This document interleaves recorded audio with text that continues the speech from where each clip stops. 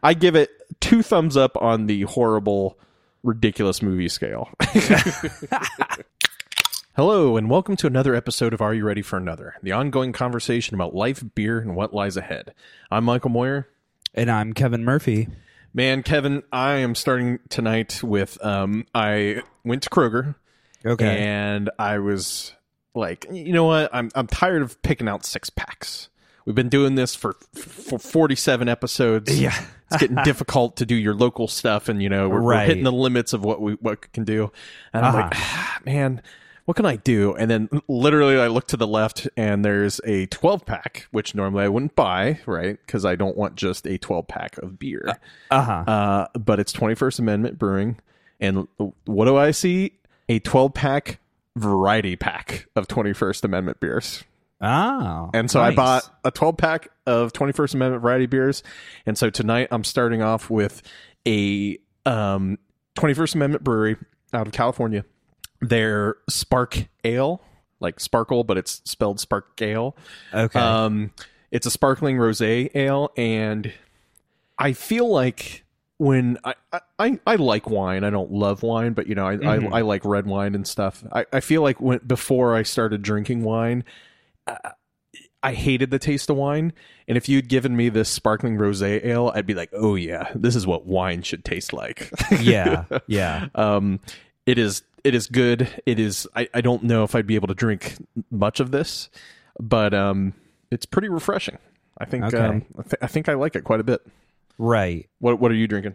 So I actually just found out something very interesting. A couple episodes ago, I think we were talking about our favorite Christmas ales, and I had mentioned that CBC had made a Christmas ale they don't make anymore, but it was called Winter Warmer. Mm-hmm.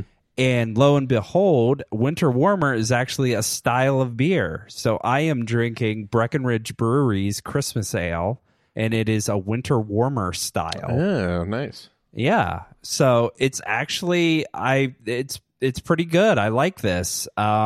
It's very light and crisp. It's not like a heavier type of heavier type of Christmas ale. Mm-hmm. So I'm digging it so far. 7.1% ABV, 22 IBUs. Nice. Yeah. I think I'm going to drink all of this tonight. Oh, how did you fare with the growler last week? Did you and Melissa top it off after the show? Unfortunately, we didn't. And we had some, I think it was Monday. And yeah, it was definitely past its prime. So that's why you just gotta plow through it, man. Yeah, just drink it all. I know. But when he filled that growler, I kind of was just like, yeah, I think we're throwing half of that away. Yeah, like, we're not gonna drink it all. Yeah. Well, speaking of drinking your growler before your trip, so you're back from Chicago in one piece. It looks like. Yeah, made it back safe and sound. So, how was it? Well, let's not even talk about Chicago. How was the Starbucks? Because that's all we really care about. Yeah. You know what? Do I have a story for you with this Starbucks? So I get into Chicago. We get there Thursday night, and I had made a haircut appointment. There's this haircut place in Chicago that I've always passed the last couple of years. And it's a men's specific haircut place, and it's like one of those things where it just seems special doing an ordinary thing in a destination place. Mm-hmm. We've talked about this before, like we're gonna get our glasses or buy shoes or so. So I was just like, I need a haircut. Let's get a haircut. So I go to this place. It's a great place. Had a nice woman cut my hair. And on the way out, as I was checking out, I had mentioned to the girl checking me out, I said, have you been to the new Starbucks yet? And she's just like, no. She was just like, the line is to Wisconsin. And so I'm like, I think there's something afoot here. So a little bit later that day, Melissa, myself, and her mom start walking up Michigan Avenue to where this Starbucks is located. And lo and behold, there is a line probably 50 people deep waiting to get in. And the reason why is, like with any business, fire marshal only allows so many people in this building at a time. So they have to, just like a nightclub, 2 people go out, they let 2 people go in, So I was just like, I'm not waiting in line. Let's come back later. Like it was still like the morning time a little bit. So I was just like, maybe it's just people like wanting to get their morning coffees, etc. So we come back and the line is even larger. There is literally a carousel of people like wrapped around the building, and then those people are like, like back and forth like a roller coaster line or something. So now the line is probably 150 people deep. And I'm thinking in my head, I don't know if we're going to make it into the Starbucks this trip, because I want to see it, but I'm not going to stand in line for like an hour just so I can walk into the Starbucks. Like, we go to Chicago every year. I'm pretty sure we'll get to it eventually, And so how long ago did it open? It's only been open a month. Okay. Yeah. So like what happens in Columbus is a huge test market for a lot of restaurants and stuff, right? And by like location, the same thing happens in Lancaster, the same thing happens in a lot of places. Right. So when a Chipotle opens for the first time in Lancaster, Ohio, it's insane. It breaks world records for the most people went to this Chipotle for one day, right? That type of stuff.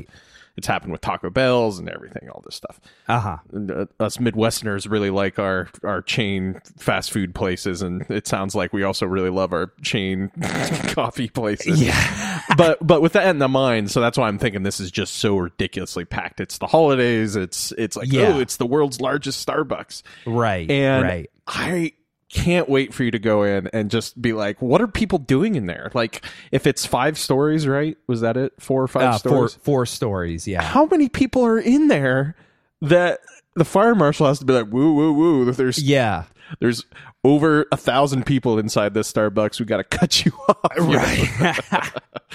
That's wild, though. Yeah. So anyways, Saturday rolls around, and we all watch the Ohio State Big Ten championship game. And the game wraps up about 11 o'clock at night, I think it was. And this Starbucks on Saturday nights, they close at midnight. So I told Melissa, I said, why don't we see if we can walk down there now and get, not have to wait to get in, just be able to walk in. So we put on our coats and we walked down there, and it was probably about 11:30 by the time we actually got down there. And sure enough, there wasn't a line outside, so we were able to walk right in. And we went to all the levels, checked it all out.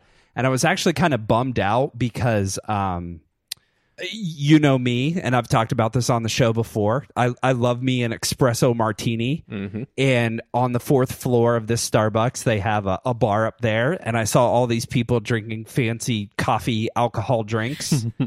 And so we sit down at the bar, and the last call was at 11:30, and it was 11:32. And I think if it was anywhere else, they would have served us. But this bartender looked like he was just like so over people. He when he saw us sit down, he was just like, "Oh hell no." So he was just like, last call was 2 minutes ago, guys. Sorry, and we're like, "Oh okay, no worries." So we kind of meandered through it and went back down, and we bought ourselves a coffee mug from the world's largest Starbucks because we have an exclusive coffee mug from the original one, so we wanted to get one from this one. But anyways, it was really cool. They actually have a roastery in there. So if Starbucks gets these exotic beans in every season, and you can roast them right there and take them home. And so it's definitely kind of like an experience type of Starbucks versus just like, I need my mocha latte frappuccino with extra whip, 2% or something like that. Mm-hmm. But I think the vast majority of people that were standing in that line, they weren't there for the coffee. They were there for the Instagram picture, to kind of meander through it and then leave. Like they it was essentially just a tourist a stop for a lot of people. I mean, us included. So. I mean, I don't know why really it would be anything other than a tourist thing. I mean, that's why it's in Chicago. That's why it's the world's largest. Like everything about it is like it could be in Times Square as a an Olive Garden type level of like, I'm from France and this is the world's largest star. It's made for that. Yeah, it has all these other things, but like the reason it has those things is to draw people in. So yeah. So we'll include this picture in the show notes, but one of the cool things is going from the first floor to the second floor, there's kind of this circular escalator that takes you up. And then the elevator is pretty cool. It's in this picture that you'll be looking at. The elevator is kind of there to the left. It's like there's like these big like coffee cylinder looking things, and then the elevator is in the middle of that. So it's a really, really cool building. They probably spent $100 million making this building look really cool. And I'm sure based on the pictures, they probably spent a lot more than $100 million. Yeah, like it is. Yeah, it's no joke. It's just cue the Jurassic Park spare no expense guy. It was really cool. Like when we first walked in on the first floor, there was a giant flip board, an actual mechanical flip board. And I don't think I've ever really seen like a real one in person functioning. And so like the flip board just had like, what they were roasting and like all, like all of these. You mean like old, stock, flipping things, or, when you were, where it's like Times Square and it'd be like, yeah. So it was cool because it was such a kind of mesmerizing just watching all of these tiles like change over to like the next the next thing. It almost kind of felt like you were on Wheel of Fortune a little bit, because you're like like it's slowly spelling it out. So it was a lot of fun. They should have a hotel in there, and then you can stay at the luxurious Starbucks Reserve in Chicago. Right. It's like Brewdog's Hotel in Canal Winchester. You could be the Starbucks Hotel. Yeah, no doubt. And you get free coffee in your room. Like instead of a keg of Punk IPA that you get with Brewdog, you get a pot of Starbucks coffee. That would be pretty sweet. All in all, the trip was great. Did lots of eating like we normally do, and did shopping, and weather was fantastic. So great trip all in all. That's awesome.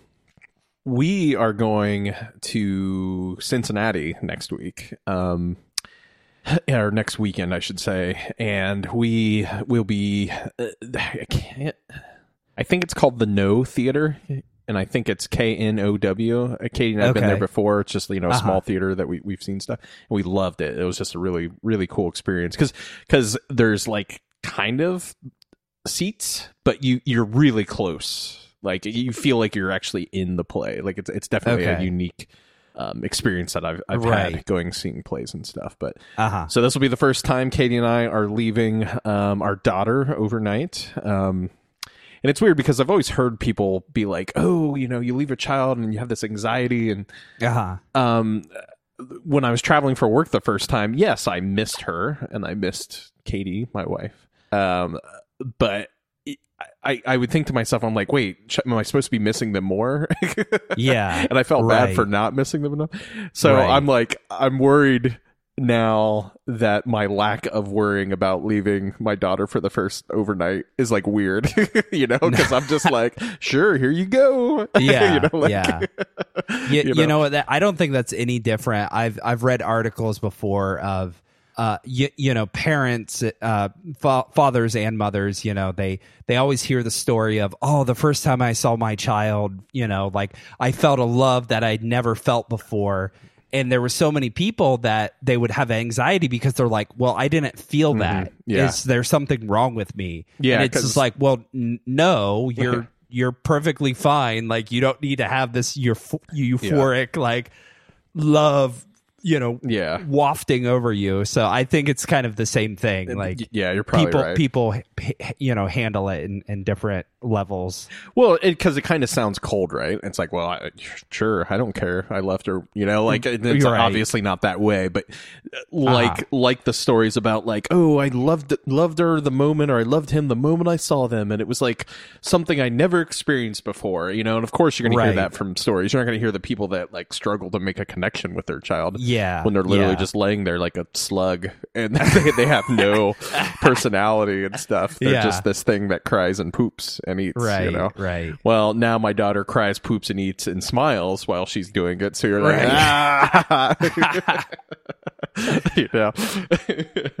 But that's a good point. So maybe it is around that way. But right. So I have got to tell you about what I just came from, and I think I texted you a picture of it. We are actually recording pretty late tonight. It's 10 o'clock Eastern time. And normally Kevin and I record around 8 o'clock. Well, the reason we're recording so late is because I just came from a screening of a brand new movie that is doing a tour around the country right now. And it is called Killer Raccoons 2, Dark Christmas in the Dark. Yeah.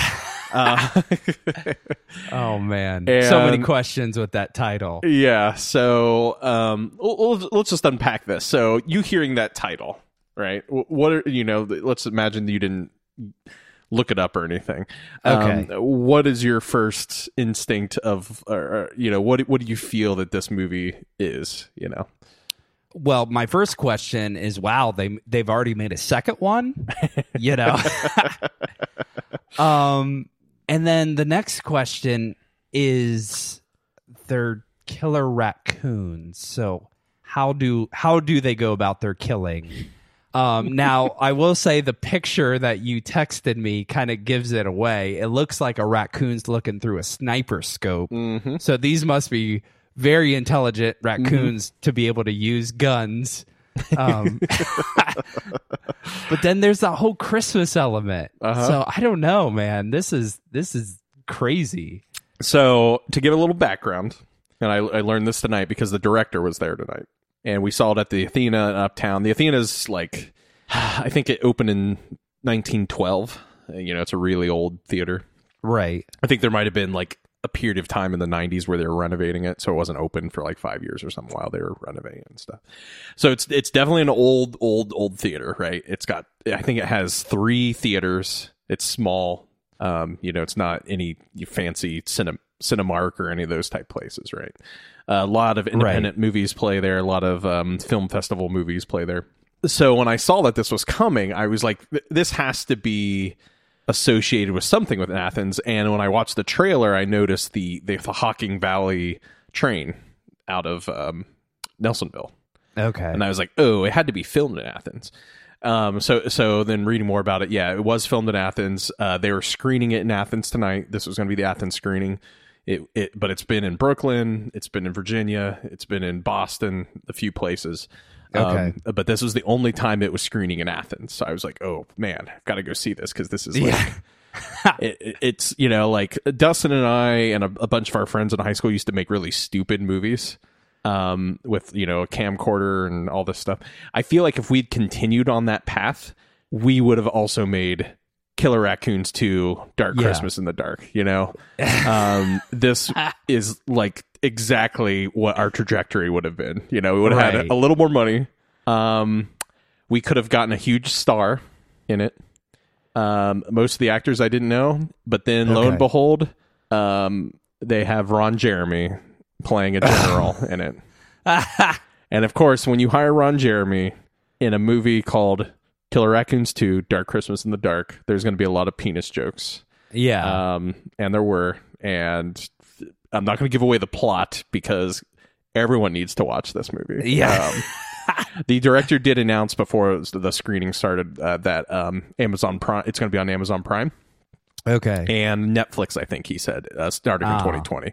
So don't worry, everybody that missed it, the screening in live on a screen, you too will be able to watch Killer Raccoons 2, Dark Christmas in the Dark.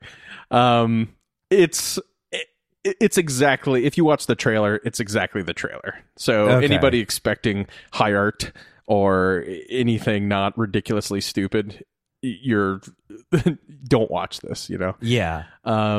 Yes, the raccoons do fire machine guns, but they're tiny machine guns. And so there's this ongoing joke of the humans in the story, like picking up all the raccoons' gear, and it's all really small. Like the raccoons have little walkie-talkies. Yeah. And then the guy picks it up, and it's like the size of a iPod Nano, He's like, but he's still talking to the bad guy. The director said, imagine watching Under Siege 2 sequel, which took place on a train. Okay. And he would literally, and I'm sure he was joking, but he said, I would just pause the movie and then I would just rewrite that scene, but with raccoons. Yeah. So I went with my brother-in-law, and I went with my nephew, and I'm glad we went. It was ridiculously dumb. It was very fun, and it's always fun seeing like locations. It's like, oh, that's that place, and that's that place. Yeah. And then you see Ron Jeremy come out, who's I don't know the last time I saw Ron Jeremy in something, but he's been in movies before that weren't porn movies, and he's looking. He's looking a little older. I'll say that. I don't want to age shame him, but I'm sure he just literally showed up and was like, "Wait, you want me to say what? All right, here, I'll just say it." But I am interested in how much they paid him. Yeah, no doubt. Because this movie, obviously, it's one of those things where it probably wasn't a huge budget, but at the same time, they purposely make stuff look really bad because it gets a better laugh. Okay. Right? There's a guy hanging off a cliff, and it's obvious that he's just like green screened, and then it's like the whole reason that's shot that way is to make people laugh. Like, look how bad this looks, Yeah. But I do recommend it. A question that I think a friend of the show, Dustin, had, and my wife had, was like, wait, was there a first Raccoons, or is it just a joke that they had the sequel? Yeah. And there is a Raccoons 1. It's called Coons, Night of the Bandits of the Night. And I guess the director filmed this while he was attending Ohio University in 2005. Okay. And I was looking at it. Looks like it has picked up a little bit of a cult following just because of how ridiculous the concept is. Uh-huh. It takes place at a summer camp, I think, and raccoons kill everyone. But the raccoons themselves are so bad. It's just awesome. Like, because they're just puppets, like literally a person's hands up their butt. They don't move. They don't.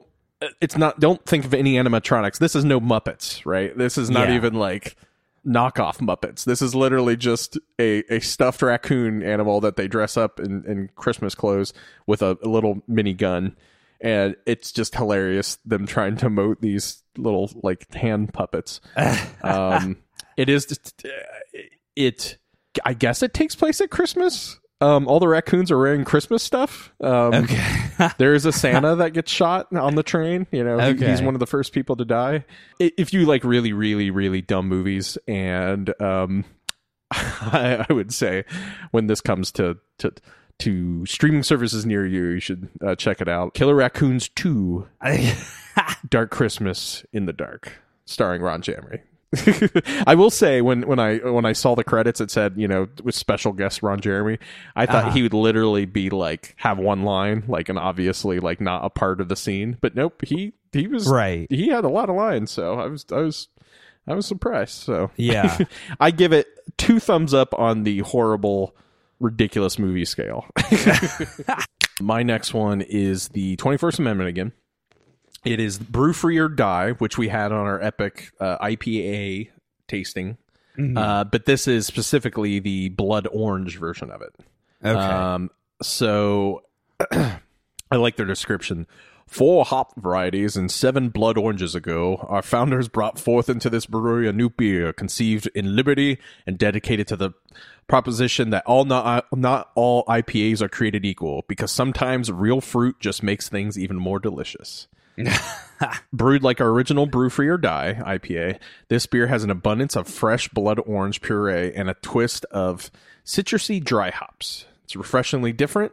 As Abe would say, whatever you are, be a good one. And it's definitely different than their normal brew free or die. I mean, you do taste that orange. Okay. But it's not super overpowering, right? It's not like, ugh, it's like I'm drinking orange juice, like that one that Tori and I really liked when he was on. It's not that much. This is definitely a more beer to me than orange, but really good. 7% alcohol, 70 IBUs. Yeah, delicious. What are you drinking? Nice. So actually, this beer was bought in Chicago and has made its way all the way back to our home. But it is Leinenkugel's Snowdrift Vanilla Porter. So it's pretty light. It's not a heavy type of porter. But it has like hints of vanilla flavor to it. Mm-hmm. So yeah, it's 6% ABV, 16 IBUs, and on their website it says perfectly complements marshmallow, sweet potato casserole, glazed ham with cherry, and any combination of chocolate and cherry. I always kind of like it when they put the beer pairing, food pairing with the beers. Agreed, definitely. I wish more people would do that because it does. It's fun. Like I got Katie a cookbook that was literally just recipes, but it recommended a type of beer to go with it. Like it would be like, oh, this goes well with an oatmeal stout. This goes well with an IPA. Really fun cookbook. And I wish more beers would say pairs well with a big old pepperoni pizza. And I'd be like, all of them. Oh, man. That would be hilarious. All the beers go with pizza. All the beers. Yeah, I will say the first time I really experienced that, I want to say I probably did that with wine, but I just remember like just being in awe of how the flavor profile just completely changes when you have like you take a big bite of steak or something and then you drink that wine with it. Yeah. And just how it's just like flavors that you didn't even know existed all of a sudden are there. Mm-hmm. And I think that's what's kind of cool about doing like pairings like that is it kind of uncovers these flavors that, you didn't even realize were there. Yeah. So anything else new? You got back when you get back Sunday?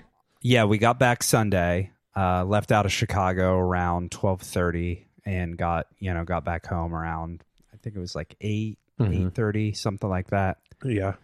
But no, just kind of doing the typical work grind. I think we're going to try to do some shopping this weekend.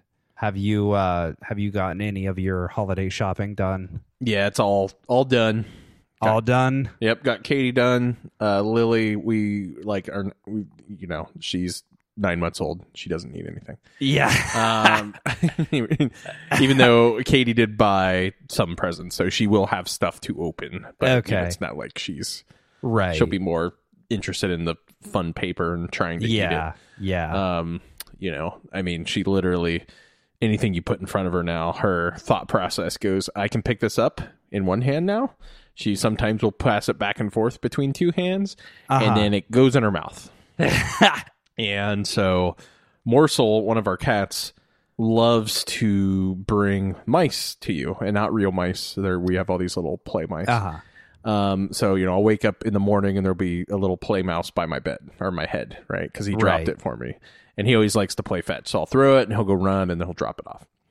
Well, today Lily was sitting in her play area and she has this little piano, and Morsel walks by me with his mouse. I thought he was going to drop it for me to throw it like he always does, but he passes me. He goes right in front of Lily and he drops it in her lap. Okay. And so Lily immediately picks it up and is like, and so I try and get a photo because I knew she was going to eat it, but I really wanted to capture the moment of her playing with this mouse. And of course, like as I'm taking the photo, she goes, "Ow!" And I'm like, no. But so in the past, Katie's gotten the cats these mice, like because they love just seeing the mice, and then Morsel will take them and go hide with them and stuff. So okay, yeah, they're taken care of. Family's taken care of. Katie's. I think Katie. I got all of Katie's gifts. I might get one more for her. I think.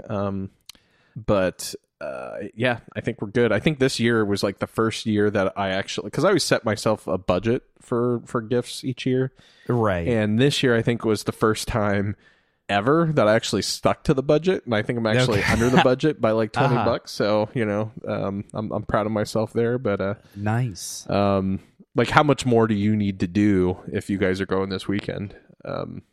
You know what? We still have quite a bit to do. I don't think we've gotten anything.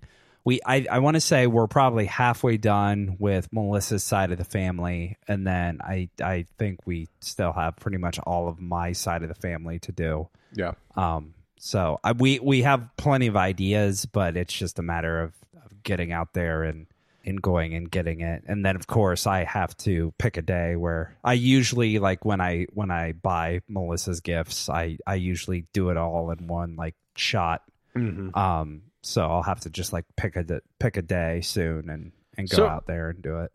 So how does your family, how do you and Melissa do Christmas with your family? Like, I'm assuming, do you mix it up, or is it always the same? Like, in the mornings we do our own gifts together, if you do that, and then you go to your parents, or do you go to Melissa's parents first? How do you go about dealing with, splitting Christmases? Yeah. You know what? It's been changing quite a bit the last couple of years, and I think it's because our two younger nieces are starting to get older. So they're kind of, I think last year and this year is really going to be like kind of their peak, at least with our older niece, who is 6 right now. The past couple Christmases, we've kind of switched it up. Like, we used to go over there to her sister's house. But I think maybe this year, we're going to maybe do Christmas at Melissa's mom's house. Mm-hmm. And that kind of makes sense because, like, I think it would get a little confusing. Like, wait, Santa just left all of these presents under the tree, and then my aunt and uncle are walking in with all of these presents. Like, that doesn't make any sense, So yeah, I think we're probably going to go over to her mom's house. But one thing that we've kind of always stuck to is Melissa and I always wait till the evening to do ours. Oh yeah, I think you told me that before. We always enjoy that because that way, Christmas is just a fury of like going to this people's house and this people's house, and so it's kind of like a kind of nice ending to the day. Like, it's just it's us two again, and we can just open up our gifts and just sit around the Christmas tree. But yeah, it'll be interesting, just kind of how things kind of evolve in the next couple years, because I feel like just with the nieces getting older, and then like if Melissa and I ever decide to have kids, it's going to be this weird kind of shift in mm-hmm. How we do things. Mm-hmm. Yeah, it's strange, and this might sound too hippity dippity to some people, but Athens is in the poorest region in the state of Ohio, and so like Lily growing up will be, not all the kids around her will be as fortunate as she is. So one of the things that Katie's read about, and so we're going to try, is you can still have, and sorry Lily, I'm spoiling it, there is no Santa Claus, but you can still have Santa Claus come and bring gifts. But what you do is the most expensive gift, like let's say that we buy her a bike or something, right? That comes from mom and dad, right? That way, if she goes to school and says, "Hey, look, I got AirPods for Christmas," and the kid next to her is like, "Wait a minute, I got nothing. Why does Santa not like me, was I a bad kid or whatever and stuff. Right. So that way she at least knows that there is some level of your mom and dad buy you a gift, your aunts and uncles buy you, all this stuff, but Santa can get you these other gifts. Right. Because, man, like, I don't know. I love the concept of Santa when I was little, and I loved questioning it. I loved being like, my parents must be rich, like there's no way they could afford all these gifts. That was like my long argument for a long time was right. But then it was interesting, and this is something that I completely forgot. It's just how vivid your imagination is as a child.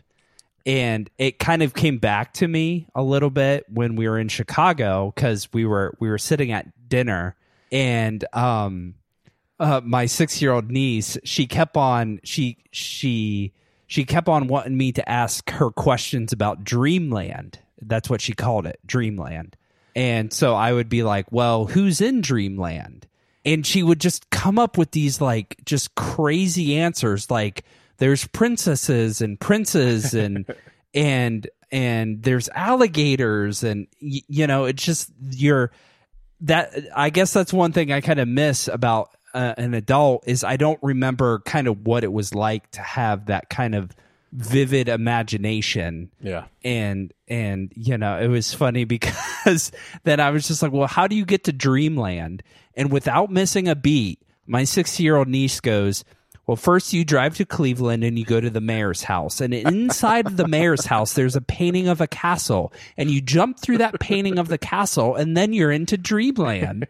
And I'm like, where is this coming from? This is like a 6-year-old girl, You should drive to Cleveland and go to the mayor's house. Write it down, man. And have you heard of, I think it was called Axe Cop, but it was this brother who's much older. I think he was like 19 or 20. But his little brother was like 6 or 7. And he would talk about Axe Cop, his superhero character that he came up with.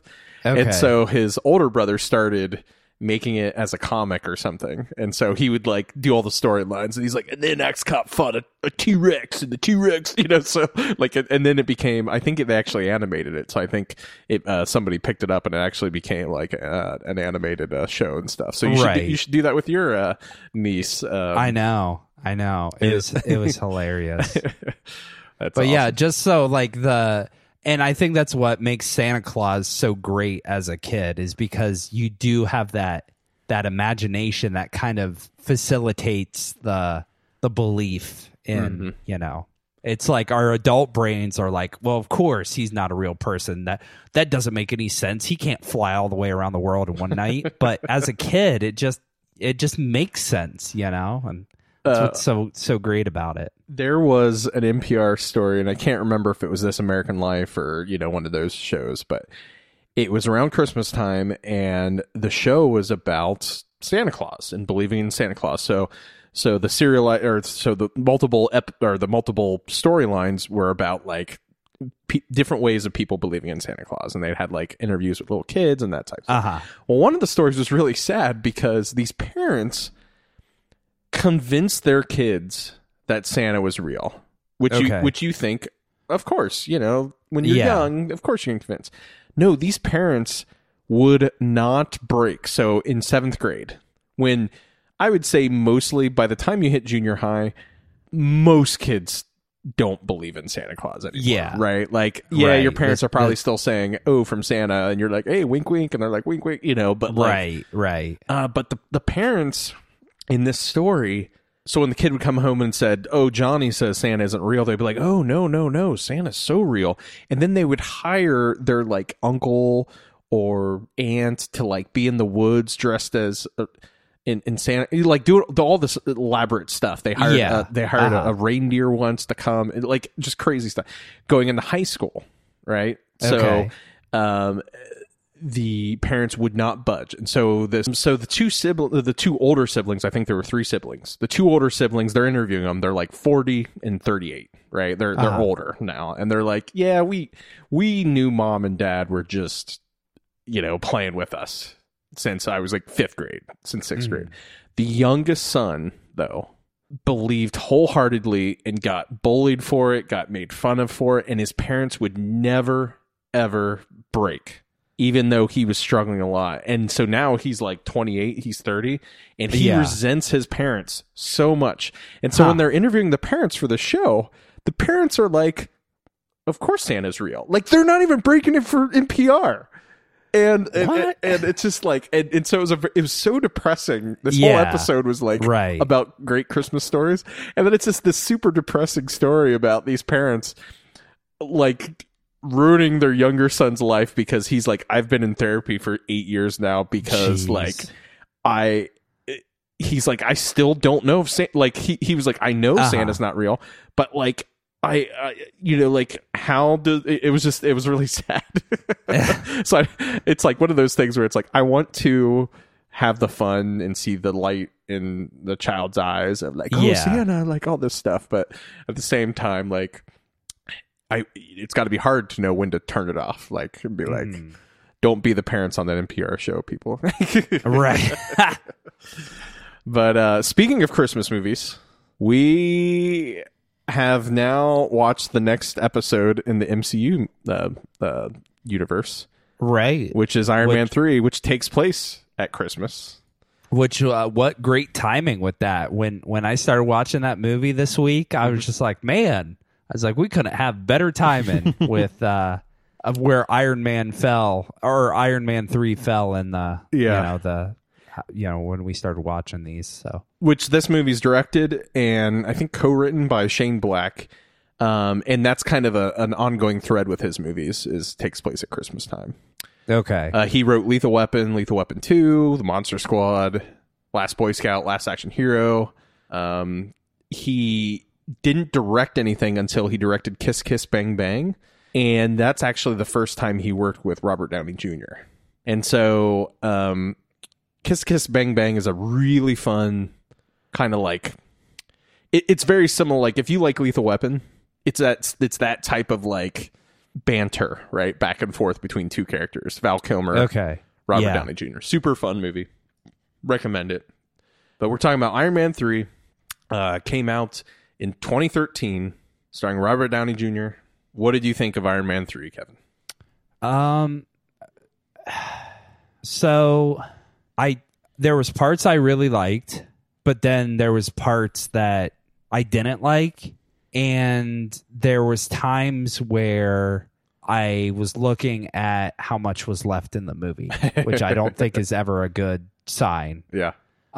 It almost reminded me of a lot of times, well, I don't know if they still do this, but at least when I used to buy DVDs, they would have the theatrical cut and then the extended cut. And the extended cut was essentially the same amount of scenes, but the scenes just ran longer. Mm-hmm.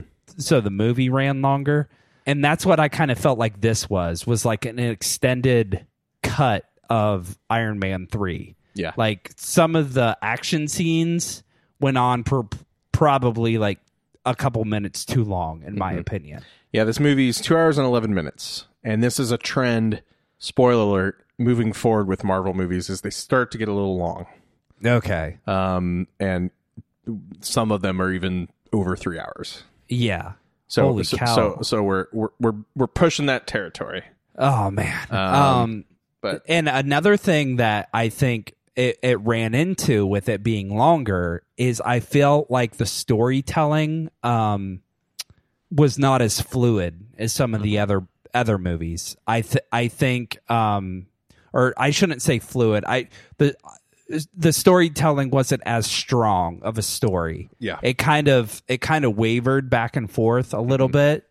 And I don't know, like I understand like the whole like going to Tennessee and like running into the boy, but I'm like, why does this, like I felt like the whole boy character and that dynamic, like was the boy supposed to be like a comic relief character? Like to me, like that wasn't necessary. Like that, all of that, like him going to Tennessee for the very first time, like to me that could have been done in like literally 2 minute scene or something like that.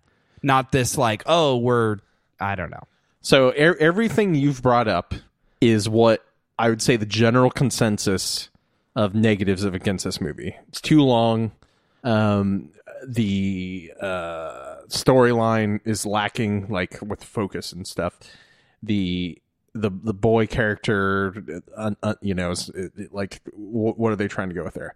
Yeah. And this is why this movie is constantly ranked really low on the MCU list. Okay. When I first watched this, I absolutely loved it. I watched it again, absolutely loved it. Everything that you didn't like, well, the boy part is my favorite part. And really? and the reason I think I like it is we just came from the Avengers, right? Right. Aliens out of the sky, CG, doobly-doo, all this stuff. Yeah. And it was so refreshing to see Tony Stark, who had become so obsessed with his technology and his suits, to be like, hey, you don't have your suits. What are you going to do? Like, and he's suffering from PTSD, which I was reading an article that like that is all his reactions to different things are exactly how people suffering from really bad PTSD suffer.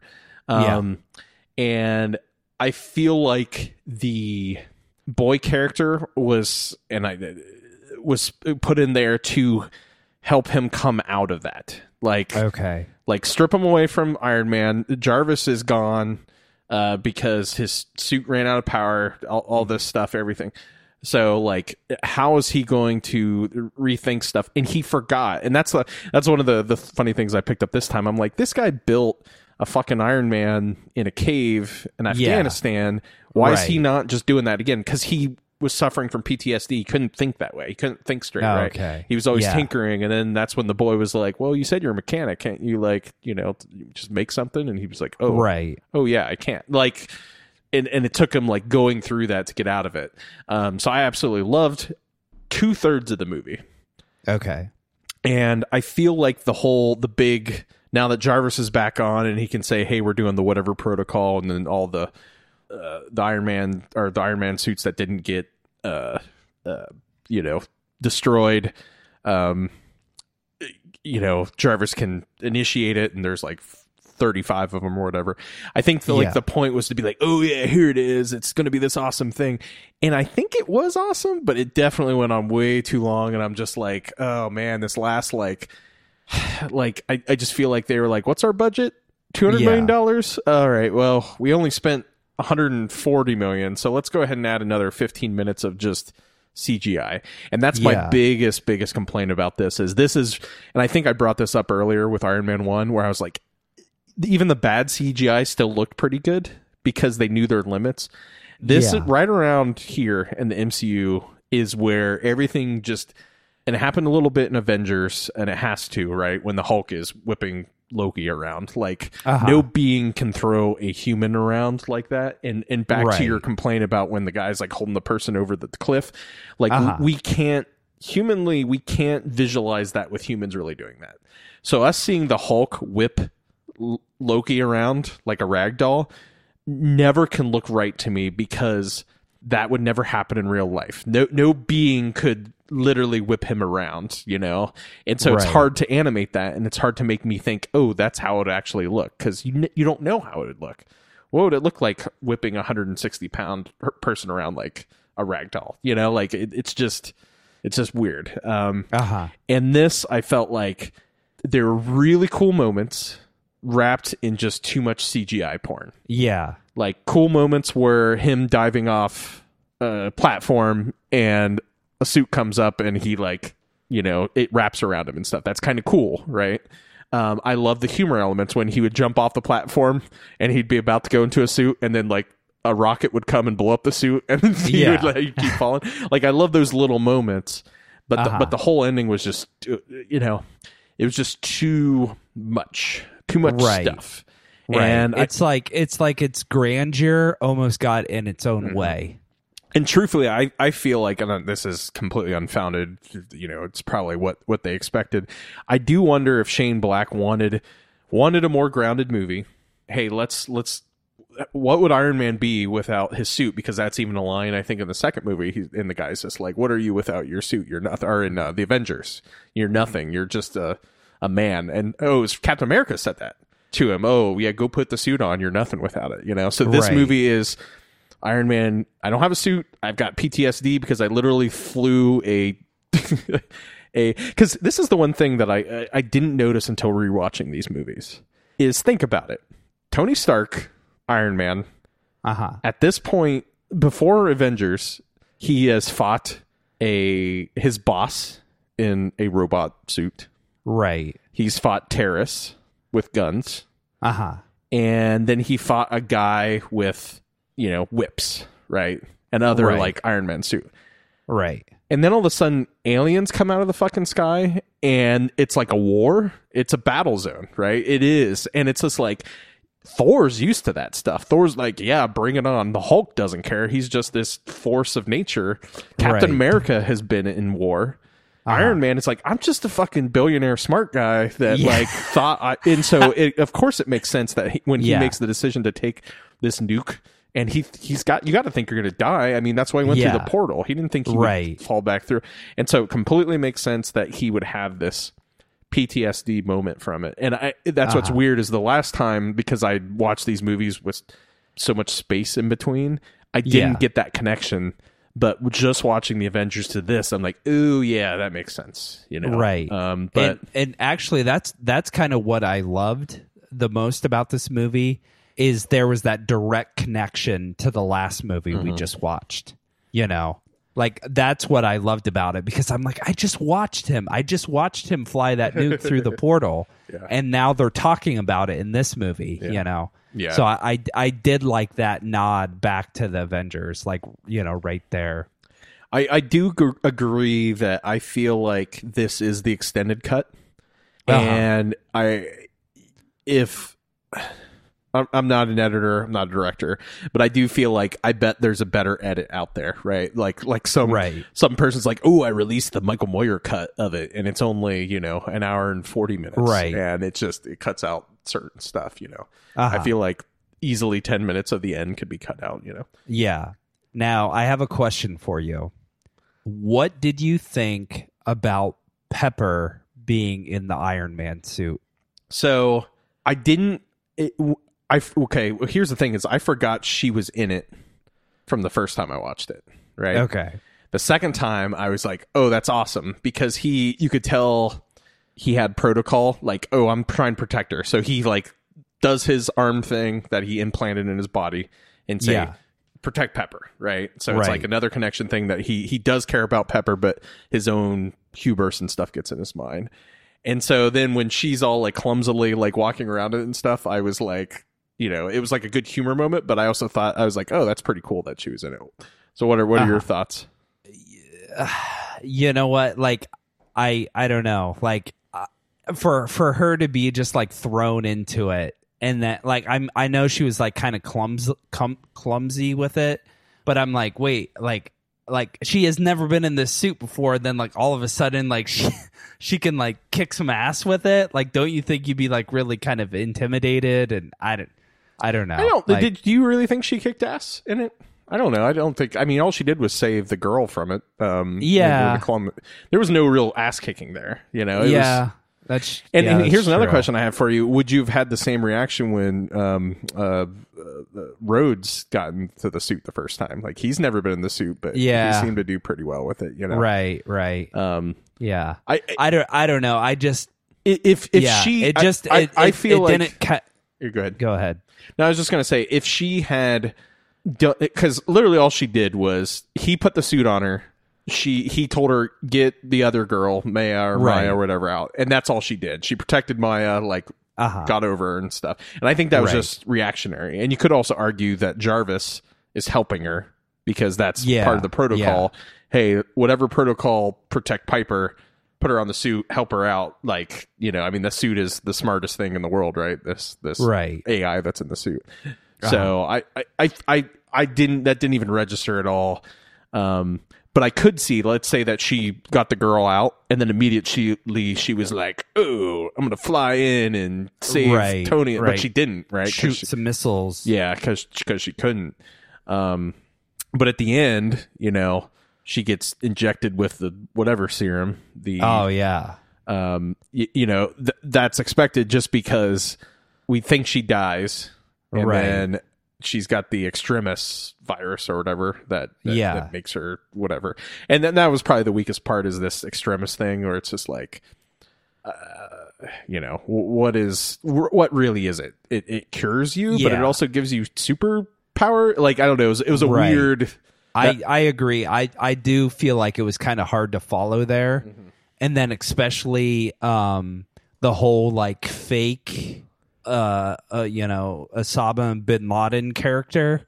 So like in the very beginning, I'm like, wait, so we have two sets of bad guys here? Like what's going on? Like, I was really confused about like what was really going on there. But even at that, I think that's where I was saying like the storytelling was a little messy. Yeah. Because I don't know, like. Yeah, so essentially what happens, and I've read about this post-it, and you can definitely see where changes were made. So Rebecca Hall, the actress, Rebecca Hall plays Maya Hansen. She is the botanist. Well, he calls her a botanist, right? That in the beginning of the movie says she's like, I'm about to break through, like repairing ridiculous things. Oh, and on the side, there was one person I noticed just because we'd watched it so recently, but I never would have picked this up.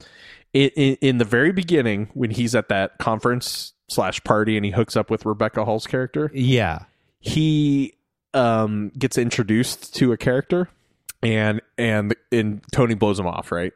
Not Guy Pearce, not the main guy, but before that, it's the guy that's in the cave in Iron Man 1. And remember that helped him out, the doctor? And he said, he's like, actually, we met once at a conference. And, it's just a throwaway line, but they brought him back literally just for the beginning of this movie just to have. And I was just like, I was like, he looks so familiar. And then I looked it up and I was like, yeah, it was the same actor. I was like, that's a fun little like nod to people that really watch these movies and stuff. Right.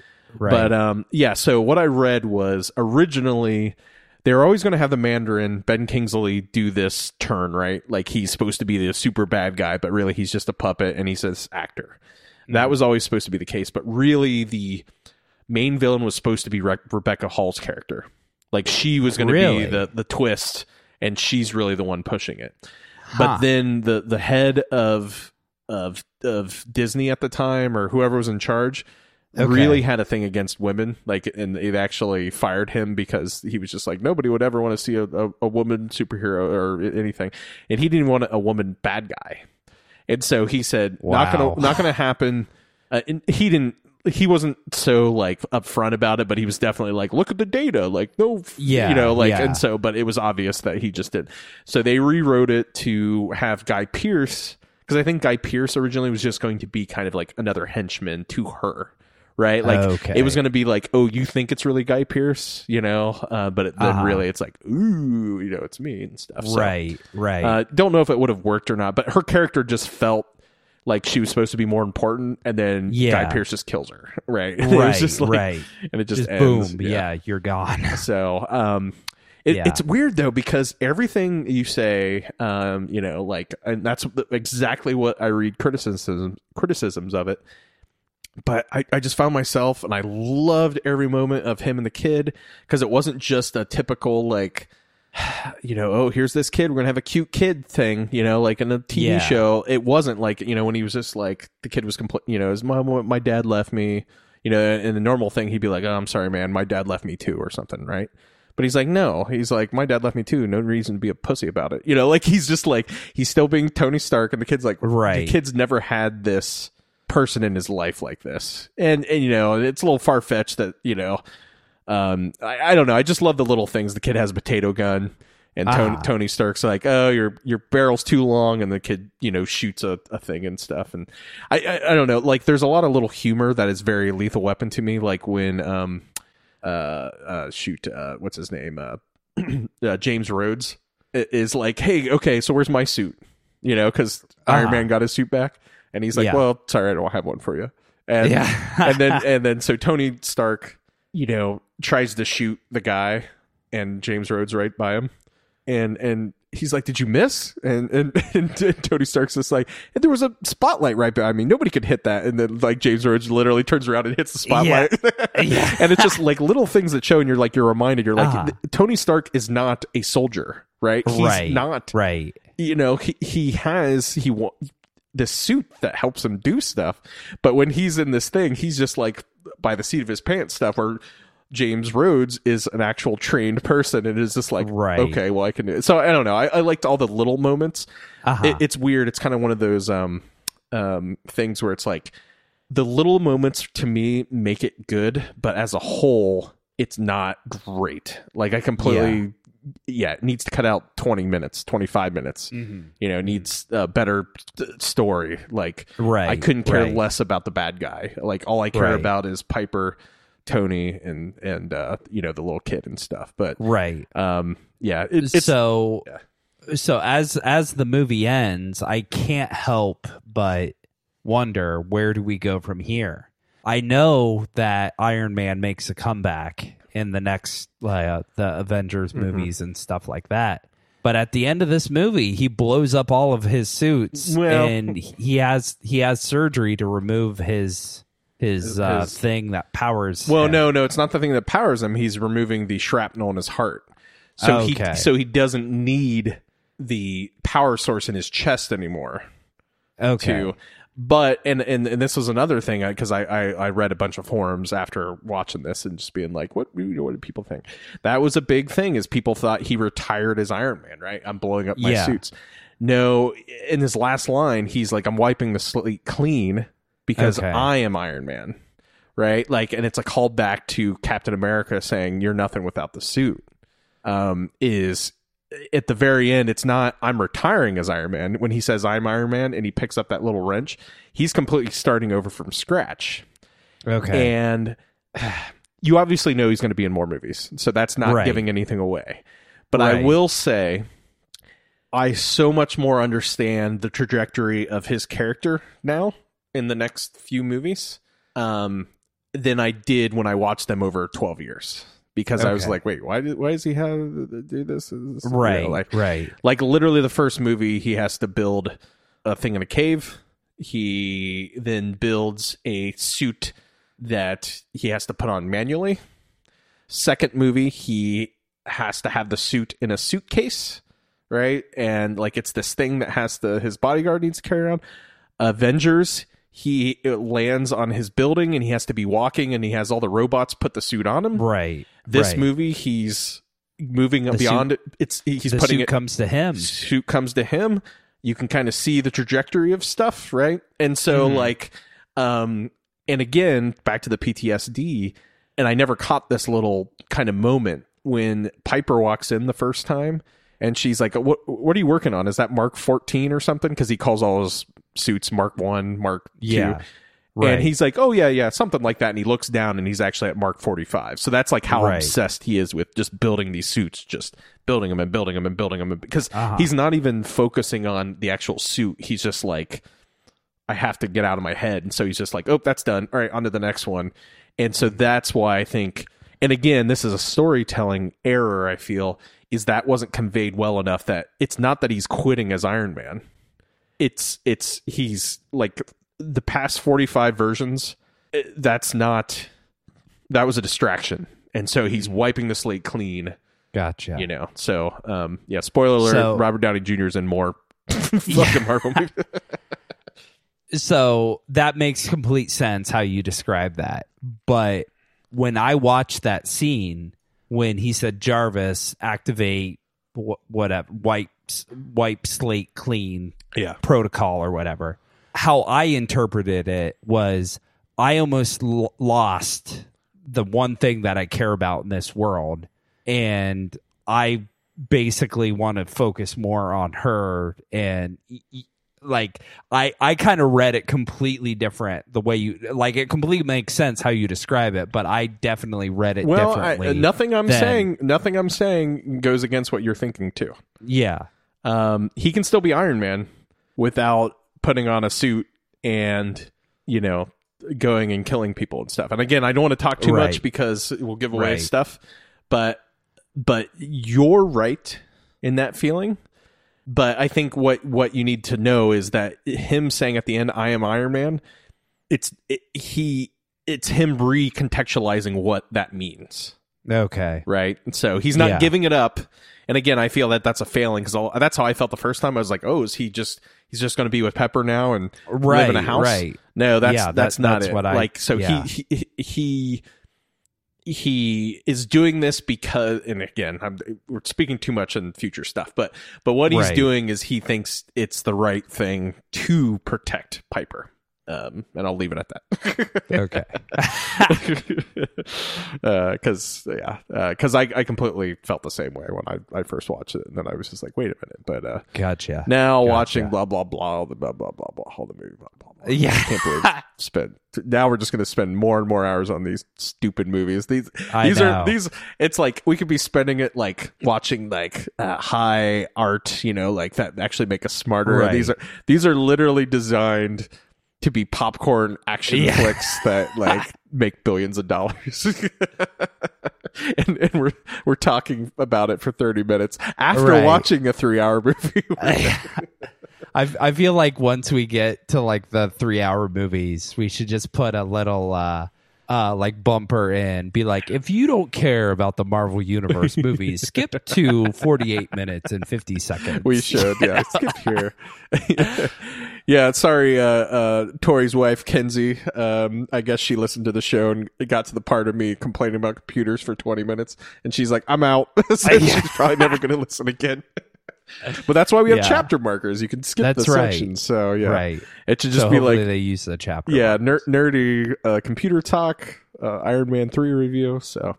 You know what? If you don't have anything for this week, I think we're 2 weeks away, roughly, give or take, from Christmas. So I think we got to keep it going a little bit with this Christmas special music. So one of my favorite songs is Carol of the Bells by Mo from their Season Greetings from Mo album.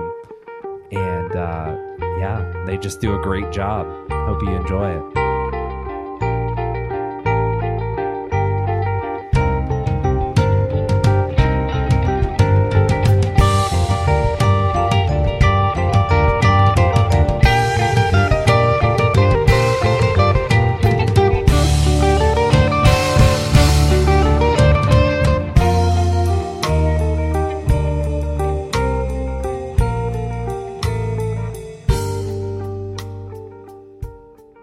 Ho, ho, ho! Are you ready for another?